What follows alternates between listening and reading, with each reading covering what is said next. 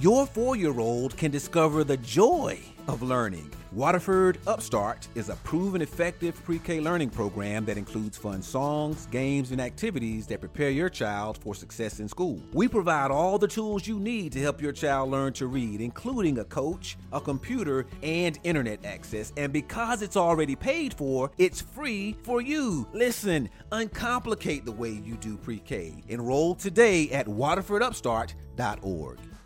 Have you heard? Amazon is now hiring for their new site opening soon in New Albany. Be one of the first to take advantage of launching a new career at one of the best workplaces in the world. Being a part of Amazon includes great benefits and competitive pay, plus many opportunities for advancement. So get a new job today and kickstart a new career tomorrow. Learn more about the perks of working at a new Amazon site. Go to amazon.com/start now. Amazon is proud to be an equal opportunity employer.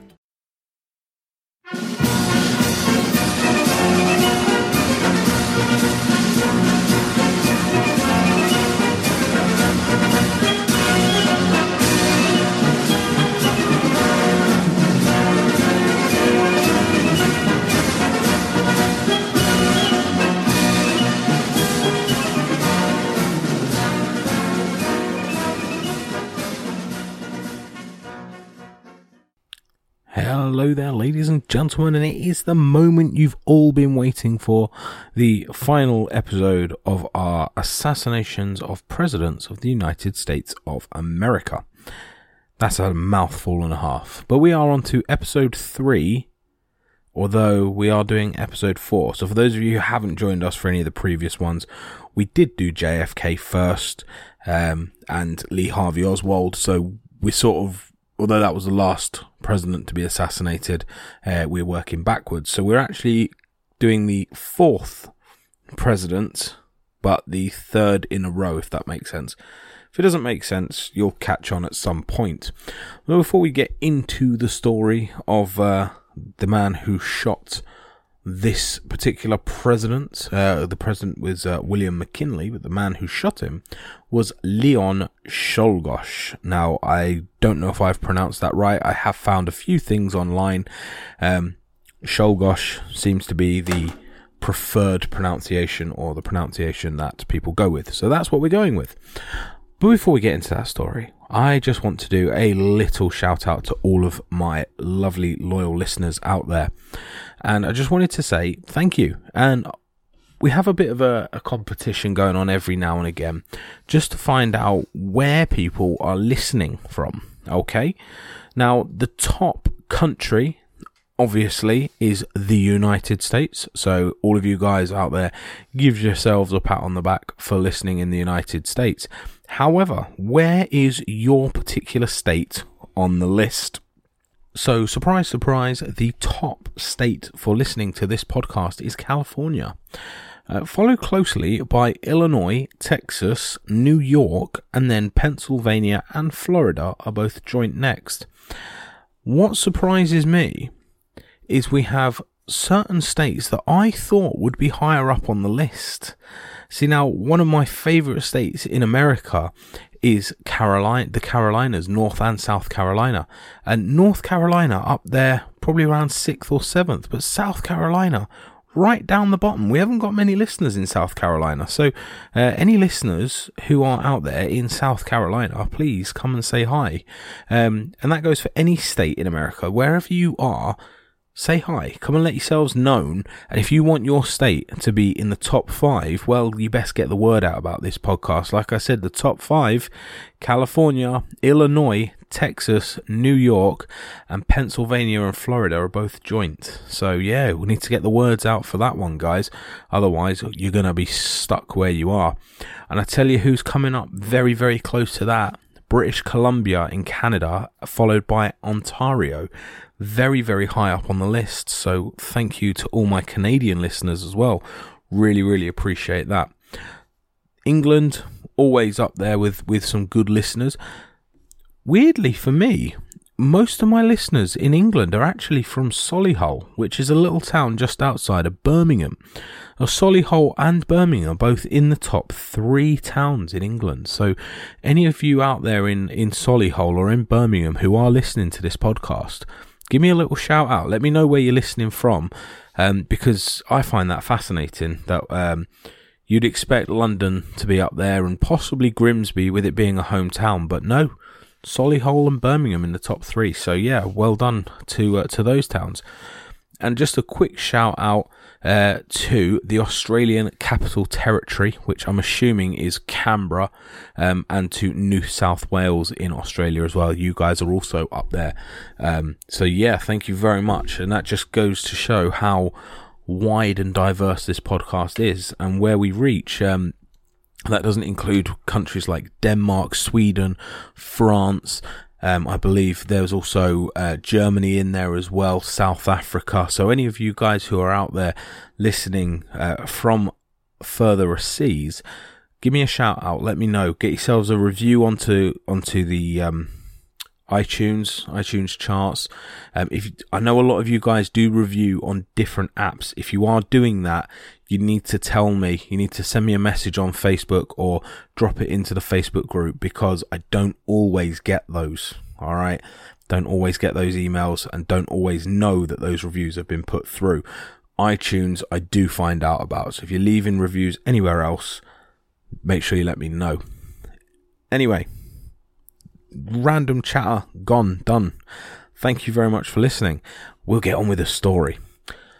So, Leon F. Czolgosz.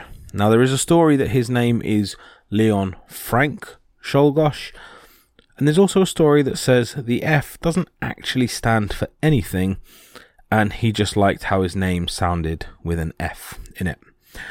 So that gives you a bit of a clue as to who this man is. Now, he was a very young man when he died. He was born on the 1st of May, 1873, and he was a Polish immigrant into America. His father was obviously Mr. Czolgosz. They don't have a name. They just have him down as P, so his name begins with P. And Mary Nowak was his mother. He was born, like I said, he was born in Poland, and he lived a generally pretty decent upbringing. It's generally believed that he was born on the 5th of May, but they're not 100%. So again, when you go back to the sort of 1800 documents weren't as secure as they are now. There was believed that he was born in Alpena, Michigan. However, police documents mention Detroit as his birthplace. There's also a little bit of confusion as to the actual year. So realistically, he could have been born in 1873, could have been 74, 72, and he could have been born in Michigan or in Detroit. Well, saying that, Detroit is in Michigan, but Alpena or Detroit. So either way, we don't know exactly where he was born. His parents, his dad's name was actually Paul. Just found that on a different page. So Paul Czolgosz, I do apologise for calling him just Mr. Czolgosz, and Mary were first generation Polish immigrants. Okay, so they were Roman Catholic by faith, and they moved to the USA possibly in 1872. So possibly the year before Leon was born. Leon was the fourth of his parents' 10 children. Like I said before, women in those days were just breeding machines. That was all they were designed to do, and that's the way society was. So that it was not uncommon for a woman to have 10 plus children. He had 3 older brothers who were called Waldek, Frank,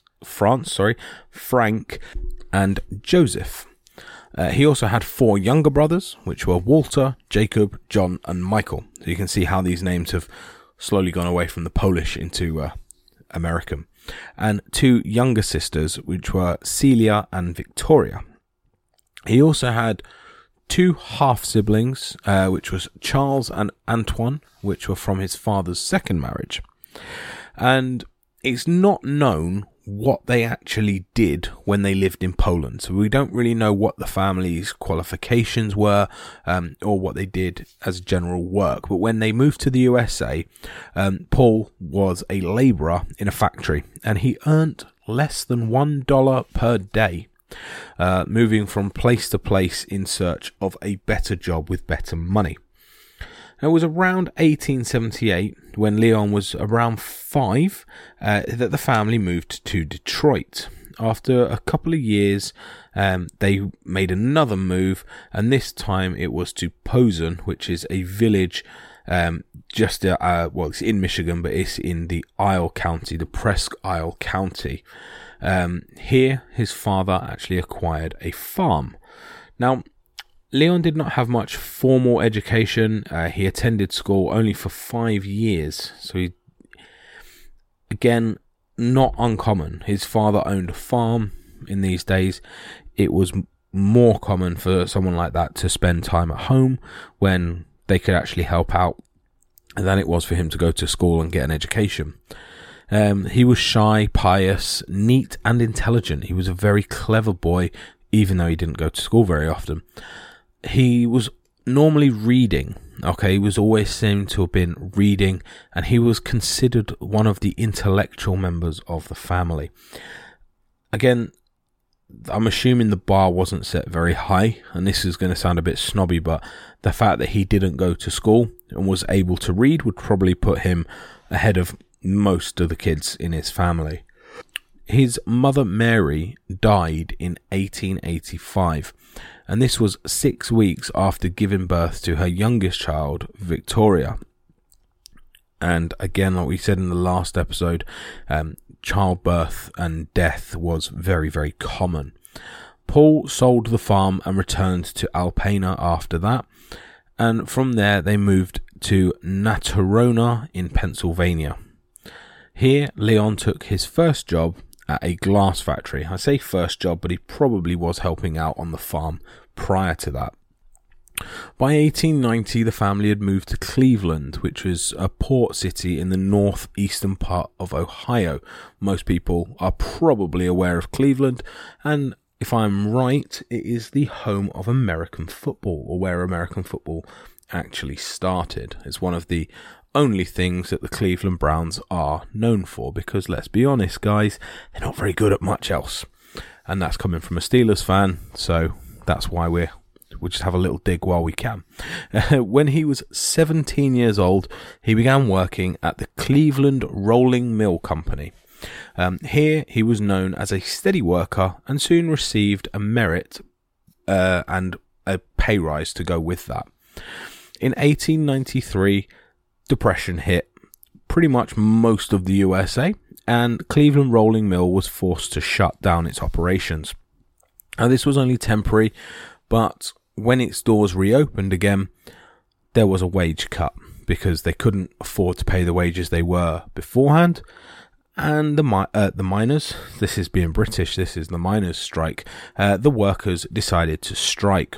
This caused Leon and his brother, who also worked at the same mill, to lose their job. Now, at this time in America, if you were to strike or take action against your employer that was deemed unlawful, you were put on a blacklist. This is what happened. Leon was put on a blacklist and found it very hard to find any sort of employment after that. In 1894, Leon managed to get back his job, calling himself Fred C. Niemann. Initially, Niemann is a Polish-German surname that means nobody. However, the incident left a deep mark on his psyche, and he began to focus on the inequality between the factory owners and the factory workers. Now, this is a slippery slope for people to go down. There are a lot of people in the world right now who are trying to do very, very similar things. They look at the disproportionate amount of money that goes between the elites, or the people that own the businesses, and the people who work for the businesses. And this is where things like socialism and communism comes into play. And Leon fell into this trap. And I will call it a trap. So if you are a leftist and you are a socialist or a communist, I appreciate your political view, but unfortunately you are wrong. Socialism and the fact that they want an equal playing field for owners and workers is just not going to happen. the owner is the one that puts out all the money in the first place, and without the owner, you don't have a job. And seeing as it's the owner's money that pays your wages, the owner is probably entitled to a little bit more of that. So that's my opinion, but if anyone wants to talk to me in regards to that, let me know. But I think we've covered that one. So sorry if I've offended anybody, but that's my opinion. The disparity between the rich and the poor greatly angered Leon Czolgosz, and he slowly began to turn towards socialist ideas. He joined the Golden Eagle Society, which was a moderate social workers club, and subsequently he left the Golden Eagle to join a more radical club, which was called the Sila Club. And this was where he was introduced to another form of leftism, which is called anarchism. Well, I'm sure many of you have heard of anarchy, which is essentially no rules, no laws, and do what you want. Over a period of time, he came to the conclusion that the rich were allowed to gather more wealth at the expense of the poor because of the governmental structure. He's actually not wrong there. That is pretty much how it works. He tried to join different anarchist groups, but because of his strange behaviour, he was avoided by all of them. So they saw him as weird. You know, this guy is trying to join groups that are pretty weird anyway, and he's being told, you're a little bit too weird for us. By 1896, he'd lost all faith in God and the church.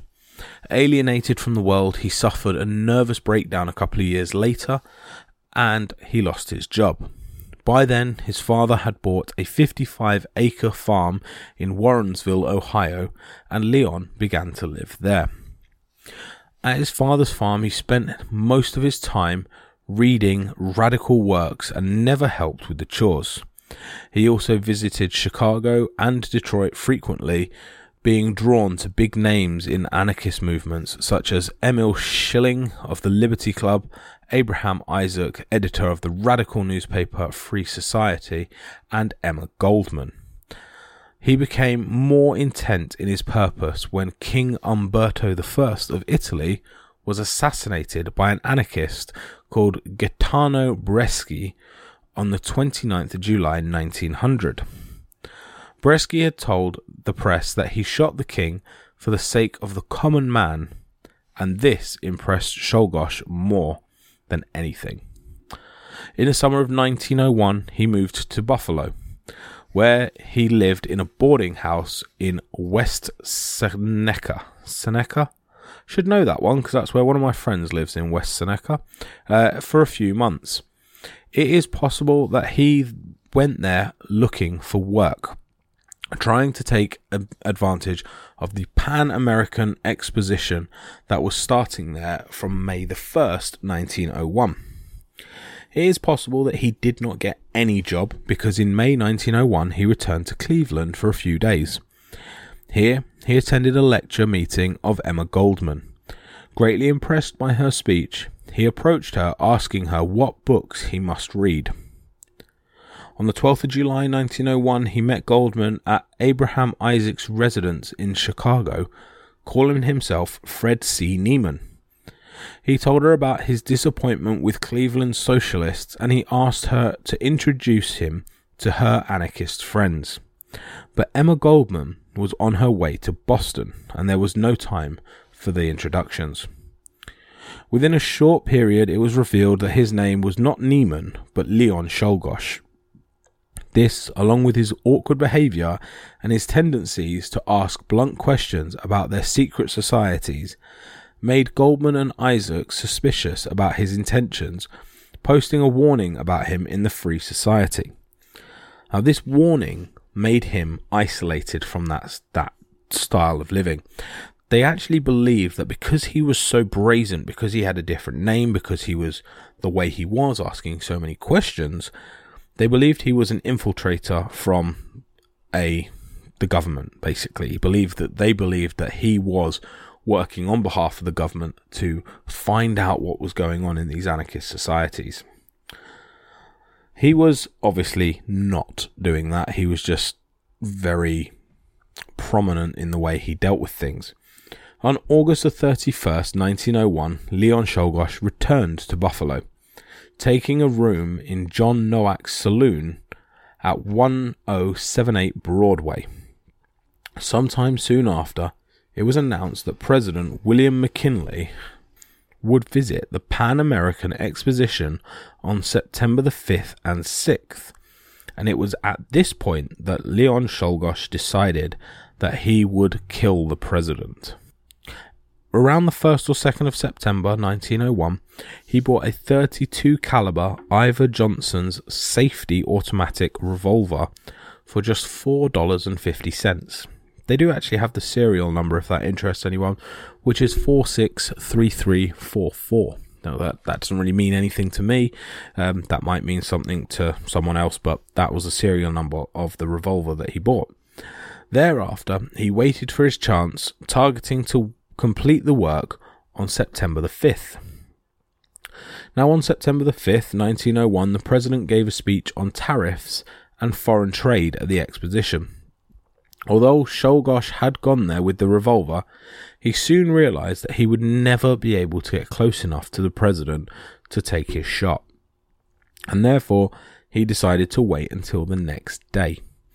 On September the 6th, 1901, the president was scheduled to meet general public for 10 minutes at the Temple of Music, an auditorium at the exposition ground, at 4 p.m.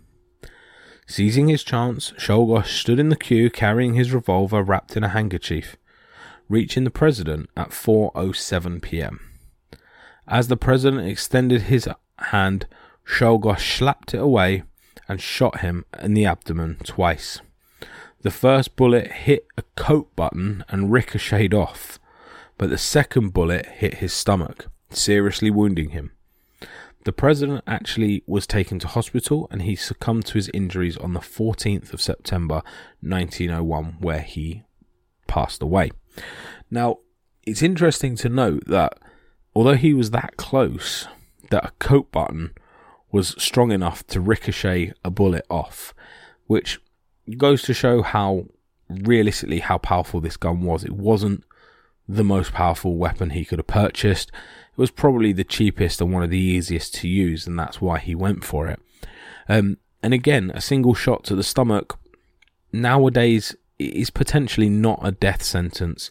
But again, the early 1900s, the medical examiners and the doctors were not as good as they were, and potentially had something to play in the death of President McKinley. Now, President McKinley slumped backwards and the crowd attacked Czolgosz. Although the police had to struggle hard to keep the crowd off, they were finally able to take him into custody, initially keeping him in a cell at Buffalo's 13th precinct at 346 Austin Street.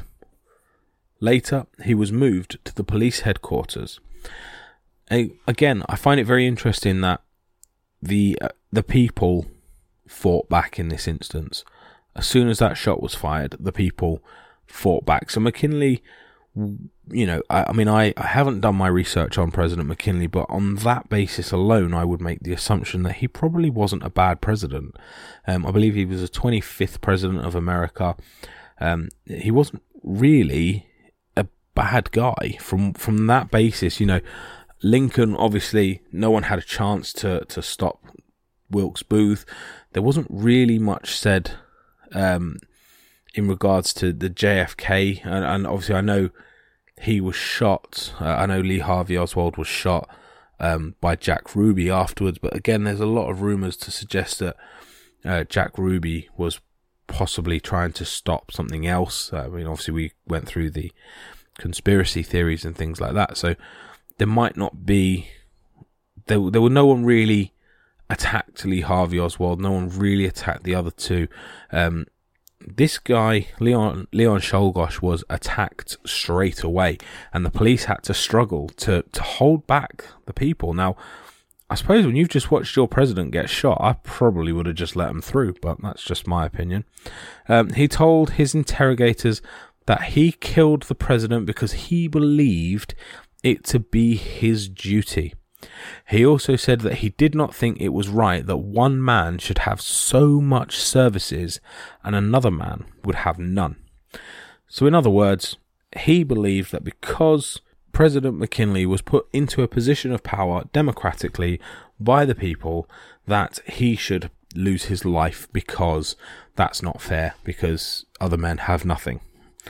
Not really sure I agree with that, but that was his belief. Initially, it was thought that he was part of a big conspiracy, because he said that he was inspired by Emma Goldman's speech, and she and other anarchists were briefly arrested, but later it was found that, they had nothing to do with it. Just because they spoke about anarchy doesn't mean they actually had anything to do with his plan, and he pretty much worked alone. September the 16th, 1901, he was brought to the Erie County Jail, and the charges were read out to him. The actual trial began on the 23rd of September, 1901, and although he was provided with a defence lawyer, he refused to cooperate with them. Neither did he say anything in his defence during the trial. His defence lawyers therefore claimed that he was insane. They went for that plea, that old classic plea of, we know he's done it, we know he's guilty, so let's try not get the death penalty, and we'll put in a plea for insanity. Now, the jury actually conceded that no sane person would shoot the president in such a closed space. However, at the same time, he could not legally be defined as insane because he knew the consequences of his actions. So, on September the 24th, 1901, after deliberating for only an hour, the jury convicted him guilty, unanimous, recommending the death penalty on September the 26th. All along, he remained quiet without showing any emotion. So, he kind of knew. He knew what was coming, and he wasn't bothered. It was that, I don't know, just wasn't really that bothered. On October the 29th in 1901, Czolgosz was electrocuted in Auburn Prison. He was given 3 jolts, each of 1800 volts, and his last words were, "I am not sorry for my crime. I am sorry I could not see my father." Although his family members wanted to take his body for a proper burial, fearing mob violence, the prison authorities refused to hand it over, and instead they buried him within the prison grounds after covering his body with sulfuric acid for quick decomposition. Now, this is interesting because the video for this is actually still online. So this was videoed. You can see the execution of Leon Czolgosz online. There is no sound to it, but you can quite clearly see the 3 jolts because his body completely jolts. And it's I don't find it an easy watch. I don't find any videos like that easy to watch because you do know what's going to happen. And let's be honest, regardless of how human we are, that is still someone's life. But it's definitely interesting to think that this was videoed and it's still available, over 120 years later, the video of this execution is still available. But, it is, and if you've got the stomach for it, then I think it's on YouTube. It's not really like a scary one. It's not, but it is on YouTube, I'm sure it is. So, if you do have the stomach for it, then go and give it a watch. But the revolver, which Leon Czolgosz killed President McKinley, is now in display at the Buffalo History Museum. So, if you want to go and see the revolver that killed him, it's actually on display. Although the Temple Music, the place where he shot the president, was demolished, a stone marker on Fordham Drive now marks the approximate spot as to where Leon Czolgosz executed President McKinley. So, that is the story of a Polish immigrant who found anarchy and socialism and decided to take the law into his own hands. And, again, I would say shock the world, but I don't think it was that much of a shock. I think when Abraham Lincoln was shot, it was obviously a massive, big deal, for what Lincoln actually achieved. It was special, but it's, I think this one probably didn't hit Americans as hard. And whether that was because, they used to it at this point. I mean, I don't want to say they were used to it, but Lincoln was shot in 1865. Garfield was shot in 1881. McKinley was shot in 1901. This is like within 40 years. So there would have been people alive at the shooting of President McKinley who were alive at the shooting of Abraham Lincoln. This is a 36-year time frame.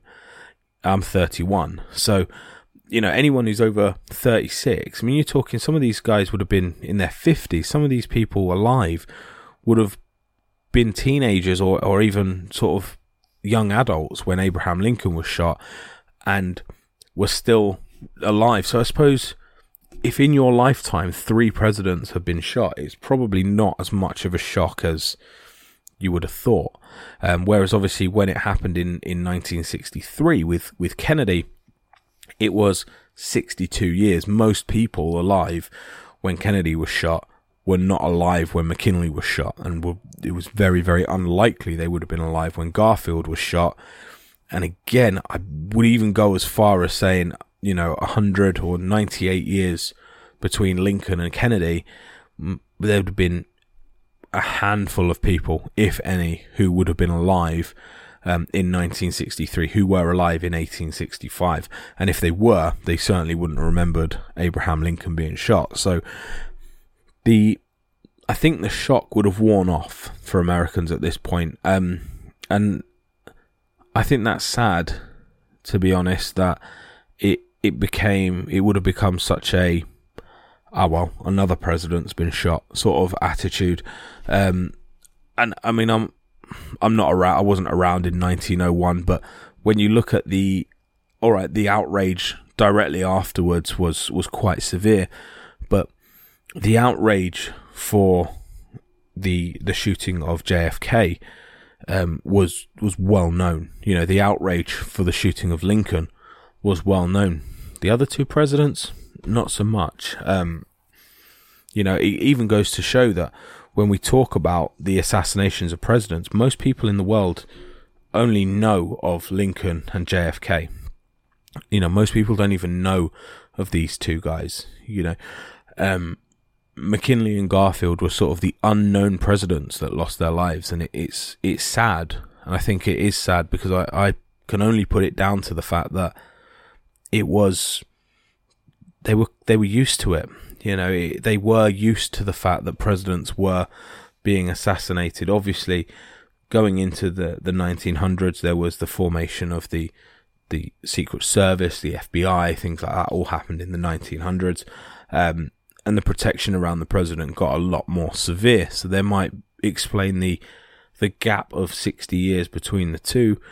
But it's, I mean, it probably wasn't the best time to be around, between 1860 and 1900. But it is what it is. Every country is slightly different. But I do want to have a little quick shout out before we go, because we did actually have a request. Yes, believe it or not, guys, I do requests, not very often, but I have been asked to do a specific episode. All right, now we don't always shout these ones out because I don't, but there is a decent request that I believe we shall be covering, and that is of the assassination of a British Prime Minister.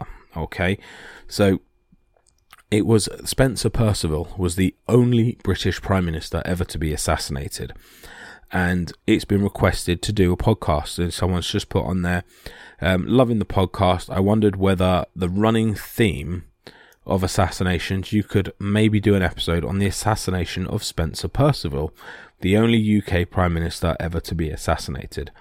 Now, I think that is a great idea, and I am well up for it. I think that would be a fantastic one. So let me know. Is that something you guys want to listen to? To be honest, I'll do it anyway. And if you don't want to listen to it, then I'll notice, because the statistics will go down. But for those of you who are on the Facebook group, you have obviously seen this picture. and you know who this guy is, but you will be looking forward to next week's episode, and that picture will be going up very shortly. For those of you who are not on the Facebook group, because they're every single week, most people now I would say are on Facebook. Get yourselves over to Facebook and get onto This Week in History podcast. Join the group. We'll accept you into the group.